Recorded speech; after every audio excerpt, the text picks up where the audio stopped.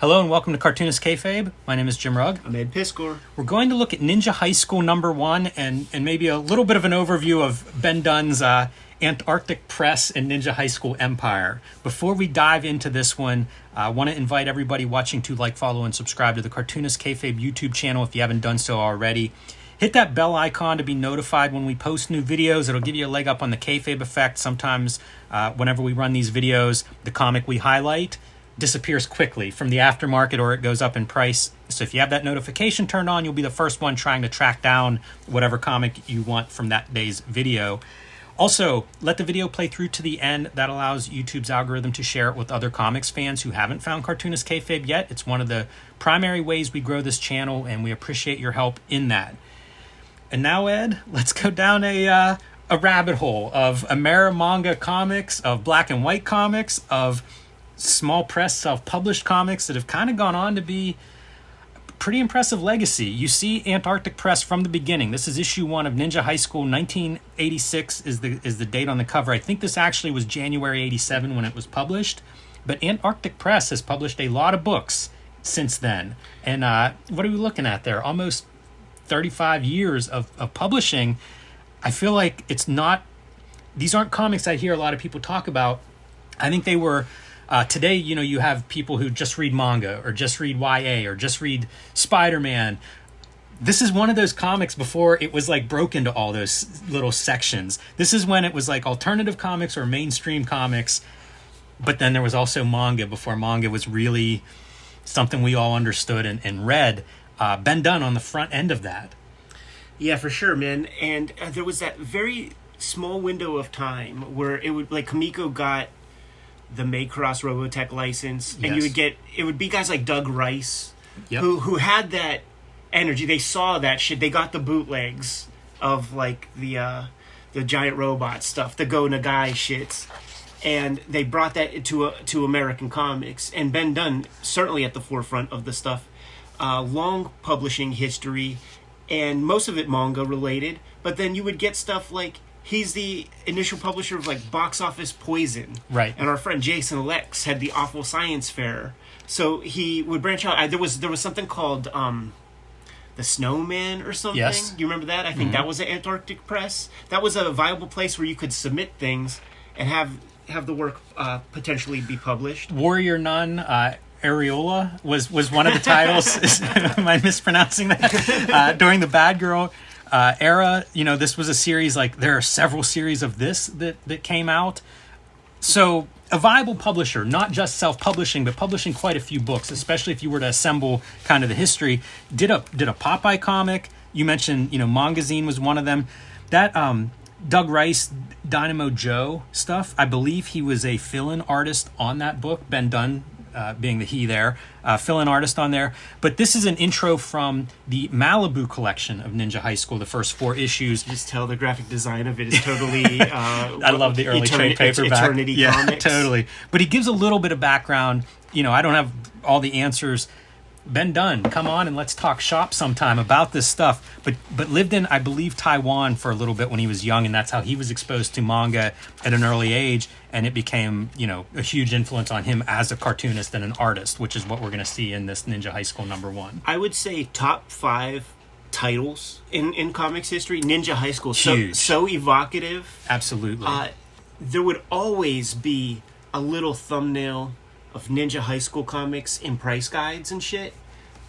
Wizard, Overstreet, all those kinds of places. So, like, you would see it would be ubiquitous. Every shop would get a copy or two whenever the next one would come out. And we're talking a long legacy. Like, right here, this is issue 163 of Ninja High School. Yeah, and I think this is the second volume, possibly, because it comes out at one point, it relaunches in color. And I think that color series might be, 75 issues in or more. This is your first press release for it. And it even lays out, it's in the tradition of very popular Japanese manga combined with Archie comics. So, kind of knew what he had from the get-go, but you're right about the title. To me, the title is really the piece. We think of Teenage Mutant Ninja Turtles as being the perfect title. Ninja High School, dude, it's right there. That's about as good of a comic book title as I can think of. Season finale of season 3. Cobra Kai, or was it season 2 where they have that big fight? Like that's what you really want, right? Yes, and the first ad for it almost looks like a movie poster. Like you see presumably a school in the background and like giant mech, a helicopter, action. Does all the stuff right, man. A lot of great stuff from the get-go. So let's dive into issue 1 and we'll kind of talk as we go on this. I think topic. this, like, once again, like you said, we need Ben Dunn to do a shoot interview with us to get everything right. But I do have projections and ideas of certain things. One of those things being that I think this might be one of those deals where at this time there were plenty of publishers. This could be almost like the Reggie Byers thing with Shuriken, where you submit it places, but like Gary Groth ain't publishing this. Right. So you go into business for yourself. And I think it hit. He came out at the right time. He did. And so I'm referencing a bunch. This Ninja High School 20th anniversary special has all kind of cool stuff. But here is the very first, like a mini comic. He said he printed 100 of these in 86, took them to Baycon, sold every copy. If you're a working cartoonist at that point, that's your sign. Yeah. Like you understand, like, okay, the parts are lined up, the title's right, let's do this. And so it could also be after bouncing around and doing some work for hire kind of stuff that you go, oh, this thing I'm interested in that I'm self-publishing on a small scale, let's bank on myself. And it certainly seems like it has paid off well. Yes. Certainly, at least remained in business for a long, long time. And I can't not look at this black and white explosion ad. Absolutely. The titles that are on there, man, that is such a sweet spot for me, and it's kind of cool to see all of that. And this dealer of comics is out of San Antonio, Texas, which is where Antarctic Press is based. Makes me wonder if this is a piece of his business as well. So the inside front cover? Well, I mean, maybe distribution or something, because he's certainly on the indie side of comics, and you're doing a black and white book at the height of the black and white explosion. There's so many distributors at the time. Who knows? I never know what anybody's business model is for this stuff. In order to give some context to the people at home who might be curious, there are, at this point, when Ninja High School 1 comes out, there are only 2 issues of Mark Bloodworth's Night Streets out on the racks. Shouts to Mark, man, he's a kayfaber. Yeah, that's quite a list. I linger on some of these where it's like pause and read some of these lists of what is out there at the time. 2 issues of Craig Storman's Labor Force. Nice. But let's dive into this. Right away you see kind of a fun, lighthearted, cartoony style, and you see the trademarks of both manga and the early manga that was coming here and Ameri manga. It's all here, man. And the level of craft with the drawing is all I need in comics to have a good time. But he even picks up on certain things like the tech in manga will be traced, and so he has those bits. Like you showed the original ad and it had the fucking Huey Apache helicopter or whatever. He traced that, but that's what you do in manga. That's what you do in comics in a lot of cases. Quagmire High, the name of the high school, very, very appropriate, I think. And the story with that reference to Archie is that pretty much 2 girls show up at this school interested in our main guy there on the bike on page 1. Feeple is his name, and they both like him. So it's kind of the Betty and Veronica. Yeah, I love that. This kind of stuff. It's like still a leg in American comics because you know what he's going for in terms of manga, but even like he probably still had limited manga, really. Like so he had to kind of develop some of his own language in certain ways because it does kind of still read like a black and white American comic in so many ways. The panel structure and things is very, very American. We just don't have a page volume where you can do appropriate manga comics in America on any cost-effective level, certainly all by yourself. Yeah, he covers a good bit of ground here. We're going to be introduced to the entire cast, and they all get a few pages of whatever their motivation and origin is. In this case, she wants to take over this ninja clan, and her grandfather's like, "You're not ready to do that. Challenge me to a fight to decide if I win, I'm still in charge, and you have to do what I say." And there's one of your manga tropes, right? Like when it's time to fight, Grandpa's this giant 20-foot undefeatable fighter, And you don't even see the fight. No. She's immediately humbled. Yes, and the result is she's got to go to this school in America and get this guy to marry her to take over the clan. Yeah, it's super funny, and one of the things with self-published comics is you may or may not have an editor. I would say that Ben Dunn probably doesn't. You must learn some humility, granddaughter. Therefore, I'm sending you to the United States. I don't know that America's the place to find humility. Yeah, things are different, I guess, in the mid-'80s than they are now. There's to an extent, because of the breezy speed of this and the kind of non sequitur nature, or just the absurdity, and I mean that in the good sense of the word, it feels like a manga parody. You know what? He says that. Let's see. I think it's in this, because there are several places where Ben Dunn shows up as a cartoonist and kind of gives some background about the book or whatever. And what he describes, I think it's in this one, is it couldn't be a parody. He realized that, but it was going to be like a good time. And you know what? I don't see it. I don't think it's in. Oh yeah, here it is.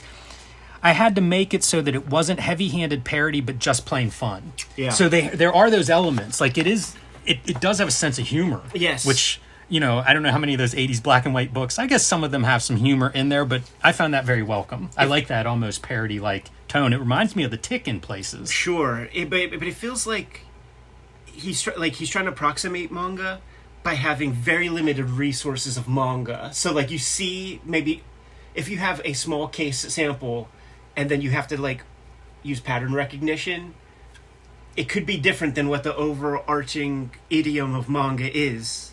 And he definitely has shonen manga in his collection. Like that's what you get from this. You know that he has Shonen Jumps at the very least, man. Yeah, prepping for this, again, this is why we need to talk to him. Yes. I found lots of stuff, and I can't put my finger on all of it, but of different books that would be influential at the time. You know, and I don't know how he's getting this stuff. If he's exhibiting at Baycon, you know, like some of these cities, especially on the coast, had manga presence. You know, you could go to the manga bookshop in New York, or I'm sure San Francisco, and scoop up everything you could carry, right? Bring that extra suitcase along and just pack it full of stuff. RNC Incorporated, rival Ninja Clan headquarters. That's great. I mean, that could have been a Ben Dunn joke, right? Oh, sure. And so this is another one of these characters. This is our rival Ninja Clan, and guess what? He has eyes on marrying her, and now she's going to America. He needs to find who this boy is that she's supposed to marry so he can kill him. So you're creating good conflict. Yeah. And it's immediate, because there's also going to be, you know, a chick going after the dude. So you have two conflicts. My one beef with the comic is just that our guys kind of look similar. They do look similar. I'm with you. And that could have been solved super easy, but it's you know, this is a young cartoonist, fresh in the game. But that's the only beef. The storytelling is all clear, but you just run a major risk with these two boy characters. Yeah. You at least have a blonde with cat ears and a brunette to separate your Betty and Veronica, but we need a Jughead. We need a crown on some dude or something. Absolutely. Cartoonist Kayfabe is brought to you by the comics that Ed Piskor and I make. Red Room Trigger Warnings. The second season of Red Room, all self-contained stories, issues 1 to 4, now available in comic shops everywhere. Red Room, The Antisocial Network, the trade paperback collection of the first season of Red Room, now available in comic shops everywhere, minus 28 countries where it's banned and 10 comic shops, but you can still request it there. And coming in September, the collection, the trade paperback of Red Room Trigger Warnings, will be in stores in September. You can pre-order that now at your local comic shop or online wherever you buy your books. Hulk Grand Design Monster and Hulk Grand Design Madness in comic shops everywhere. The 60-year history of the Incredible Hulk. I am writing, drawing, lettering, coloring the Grand Design treatment, retelling that 60-year history, and you can now pre-order the Hulk Grand Design Oversized Treasury Collection, about 40 extra pages in that. It'll be in stores before Christmas, but you can pre-order it now in your comic shops or in your bookstores, wherever you buy comics. And now back to our regular scheduled programming. We have our cartoon professor teacher character who's going to be around, and you can imagine a thorn in the side of the kids, right? Nearly Chester Brown. Really? That's Adventures amazing. in the Science. You're so right. Man, that's 100%.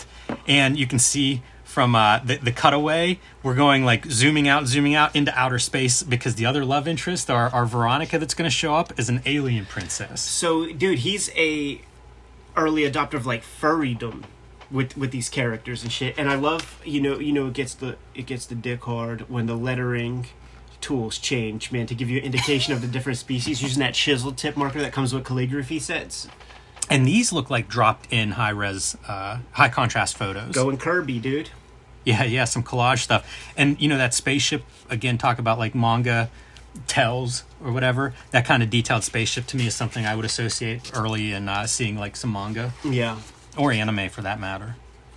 And here we go, our alien princess that's going to come down. And for whatever reason, man, that Jeremy Feeple is very popular. Yeah. Everybody's going after him. Maybe we discover what's going on. This makes me think of, I don't know if you had it when you were young. Well, I guess you wouldn't have because it was when I was young. There was a show called Zoobilee Zoo with very well designed animal costumes and shit. And I bet that's like one of the early sort of fetishes of furrydom was Zoobilee Zoo. That's funny. But there was like a fox dude that looked like it. What is going on? A naked girl? It's manga, baby. Would have stood out, right? In 1986? I mean, how many comics are you grabbing? Think of the Marvel DC stuff, certainly Comics Code approved titles. This would have been stand out. Yeah, still tastefully done. Like, Antarctic will have like a hentai kind of line at a certain point.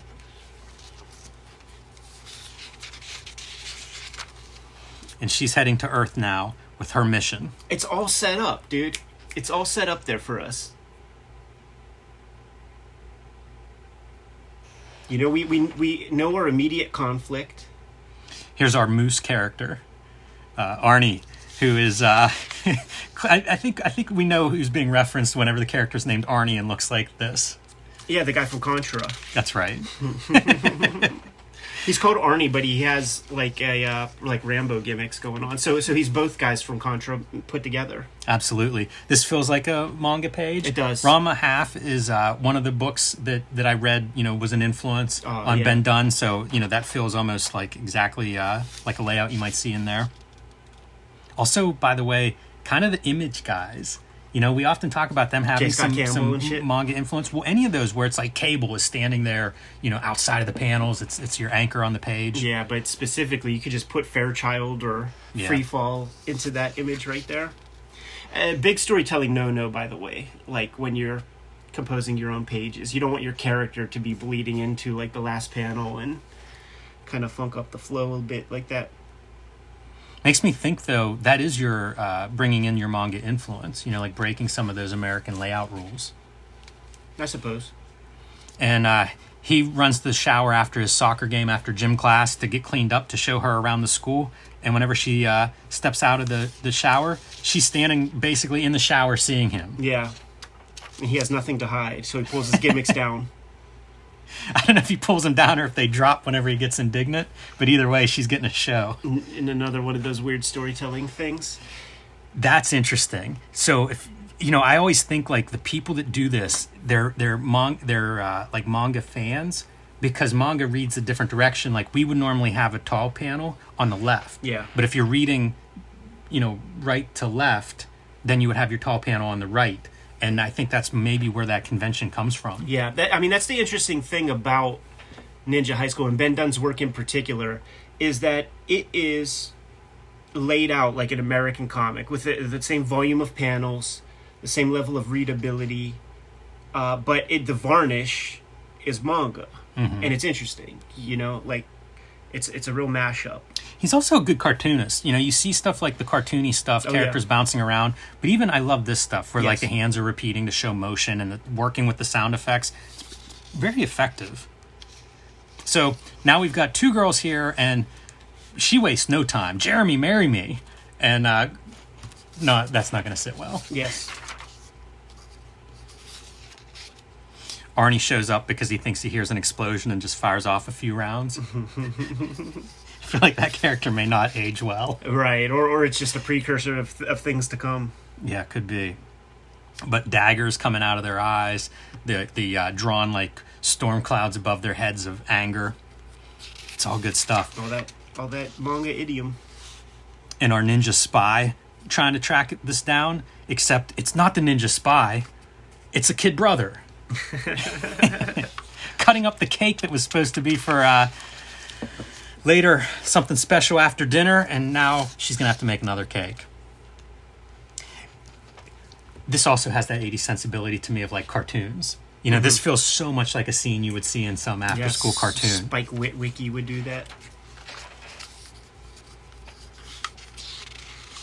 There are little parts, man, where he's fighting, drawing his regular style. You know, like, I don't know that... I mean, I'm sure he naturally is, like, a mangaka now. But, like, there's elements of just regular noses in there. You know, it looks like a dog snout or something. Yeah, our professor, that's almost almost an American drawing. Yeah. Or Canadian. Yeah. Yeah, North American comics of some sort. It is fun to see that that mashup of styles. And you can see why like this would take off. Yeah, that's why we call it Amerimanga. Right. Because nothing else, I mean, how much could have been done like this? Like they have an ad for Mangazine, which is another Antarctic Press publication, and another one of those, like, if you liked manga, I'm sure you were picking that up because you had two choices, right? You know, in 1986. Tiger X is dope as hell, man. Yeah, it's neat to see what these pieces are. You know, Mangazine being an anthology, so some of this stuff having a life far beyond there. And then a backup of Arnie gives a speech. Show and tell. Yes. Yeah. I'll leave it at that. I really like some of the art in here. And Ben Dunn, I think, is just doing inks on this story. This feels very much like an 80s black and white explosion comic to me. Absolutely. I mean, this is almost a Ken Landgraf face. Totally. All hatched out. Like I said, man, when it comes to the art making, like, this is all I need to have a good time reading comics. I love the enthusiasm of the issue. I love the lack of care for, like, Ames' lettering guide. I was going to say the lettering has that quality. Totally legible, but still full of humanity and very congruent with the art style. I have very little criticism about the aesthetics, man. Beyond just the two guys looking the same. Yeah, I'm with you on that 100%. Back issue or back cover, we're going to show issue number 2. You know, plug that a little bit.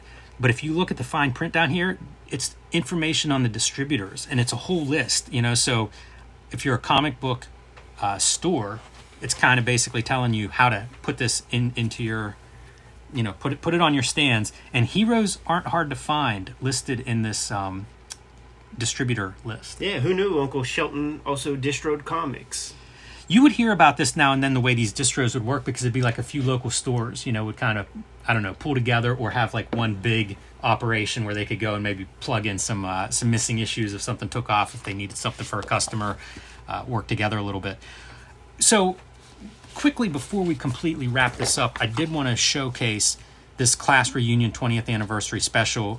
As you mentioned at the top, Ben Dunn, part of the books that he sent to us, but it showed, and there he is in the front, you know, giving some background. So 20 years in, this walks through all of these issues, what they were, whatever notes are interesting about them. Eternity published this for a little bit. Yeah. It starts out with the Antarctic Press and then runs through Eternity for a bit. Quite a while. Maybe better distribution or something like that, wider, higher. Maybe you get a page rate also, you know? Maybe you make a couple of dollars. And then return to Antarctic Press with issue number 40. So a big run. Astonishing to think that Eternity lasted that freaking long. But that probably speaks a lot toward Ben Dunn's, or the Ninja High School team's, whatever you want to call it, the reliability. Because maybe they hit their marks month in, month out, the entire tenure of Eternity Comics' existence. That's very true. And then it relaunches as a full color book in... Ben sent us a lot of stuff, man. Yeah, that's true. Check these gimmicks out. But in the 90s, like, it comes back out. Yeah, you showed that one, 163.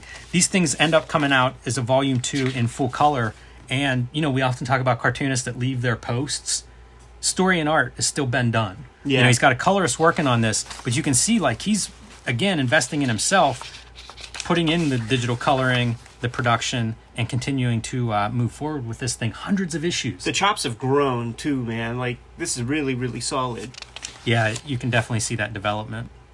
But when you think about manga in North America, this is a comic that really probably had a positive influence on that. Sure. You know, building an audience and proving that there was a receptive audience out there waiting for this material. And one last one. We'd be remiss. I didn't know when else we would show this, but an STD talks about STDs and what people should know. This was a free comic. So there's been a few of these that are done for different reasons, some locally, but in this case, Dunn's brother is a doctor and said that, you know, there are movies and TV shows and books and all this stuff that talk about this stuff. Why aren't there comics? So Ben Dunn said sure, and they collaborate on this thing. Interesting to see like the lettering and markup, because it looks different when he's doing this free comic, this public service announcement style comic. Approaches it a little bit different. I assume he looked at it and thought color is more likely to find an audience, more expensive to produce. And then I wonder about the lettering, if it's something where his brother like wrote it, sent it to him, you know, in some kind of Word file, and it was like printed out and pasted down. But kind of an odd object. If you're into weird comics, this might be one you want to add to your collection. It looks like it's watercolor or markers or a combination I was of going the to two. say blue line colored. 1992, so, you know, maybe right before digital color would have entered and become the norm. So, a tiny taste of Ninja High School, one of the successful indie series of all time. Yeah, very cool to give this a look, man, because it is ubiquitous in all the comic book magazine price guides. You would always see it on the shelf. Every store would get a copy or two. Hey, it's remarkable for any series to last decades. You know, I tip my cap to them. Absolutely, man. Kayfabers, like, follow, subscribe to the YouTube channel. Hit the bell. We'll notify you when new vids are available. What's out there, Jimmy? Hulk Grand Design, the Treasury Edition, the big oversized graphic novel collection, will be in stores in December, but you can pre-order that now at your local comic shop or online. It'll make a perfect Christmas gift for yourself or the Hulk fan in your life. Street Angel Deadliest Girl Alive, my Image Comics full-color Street Angel collection, was out of print, and it'll be back in print in August. Again, you can have your store pre-order that copy, so the day it's available, it'll be in your pull box. And join me on patreon.com/JimRugg, where you can see a lot more of my art, Q&A process, and you can download some of my out-of-print zines and mini comics there. This Gold Digger comics from 2021, man, so still in effect. Red Room Trigger Warnings, trade paperback going to hit store shelves in September. Murder on the Dark Web for Fun and Profit is the name of the game. Red Room Trigger Warnings is going to be my 10th book in 10 years, man. Super proud of that accomplishment. Hope you support the project. If the comic is banned in your country, or if it's banned in your comic shop, hit up the link tree in the description below this video, and you'll be able to order and pre-order current and future Red Room comics. Hit up my Patreon.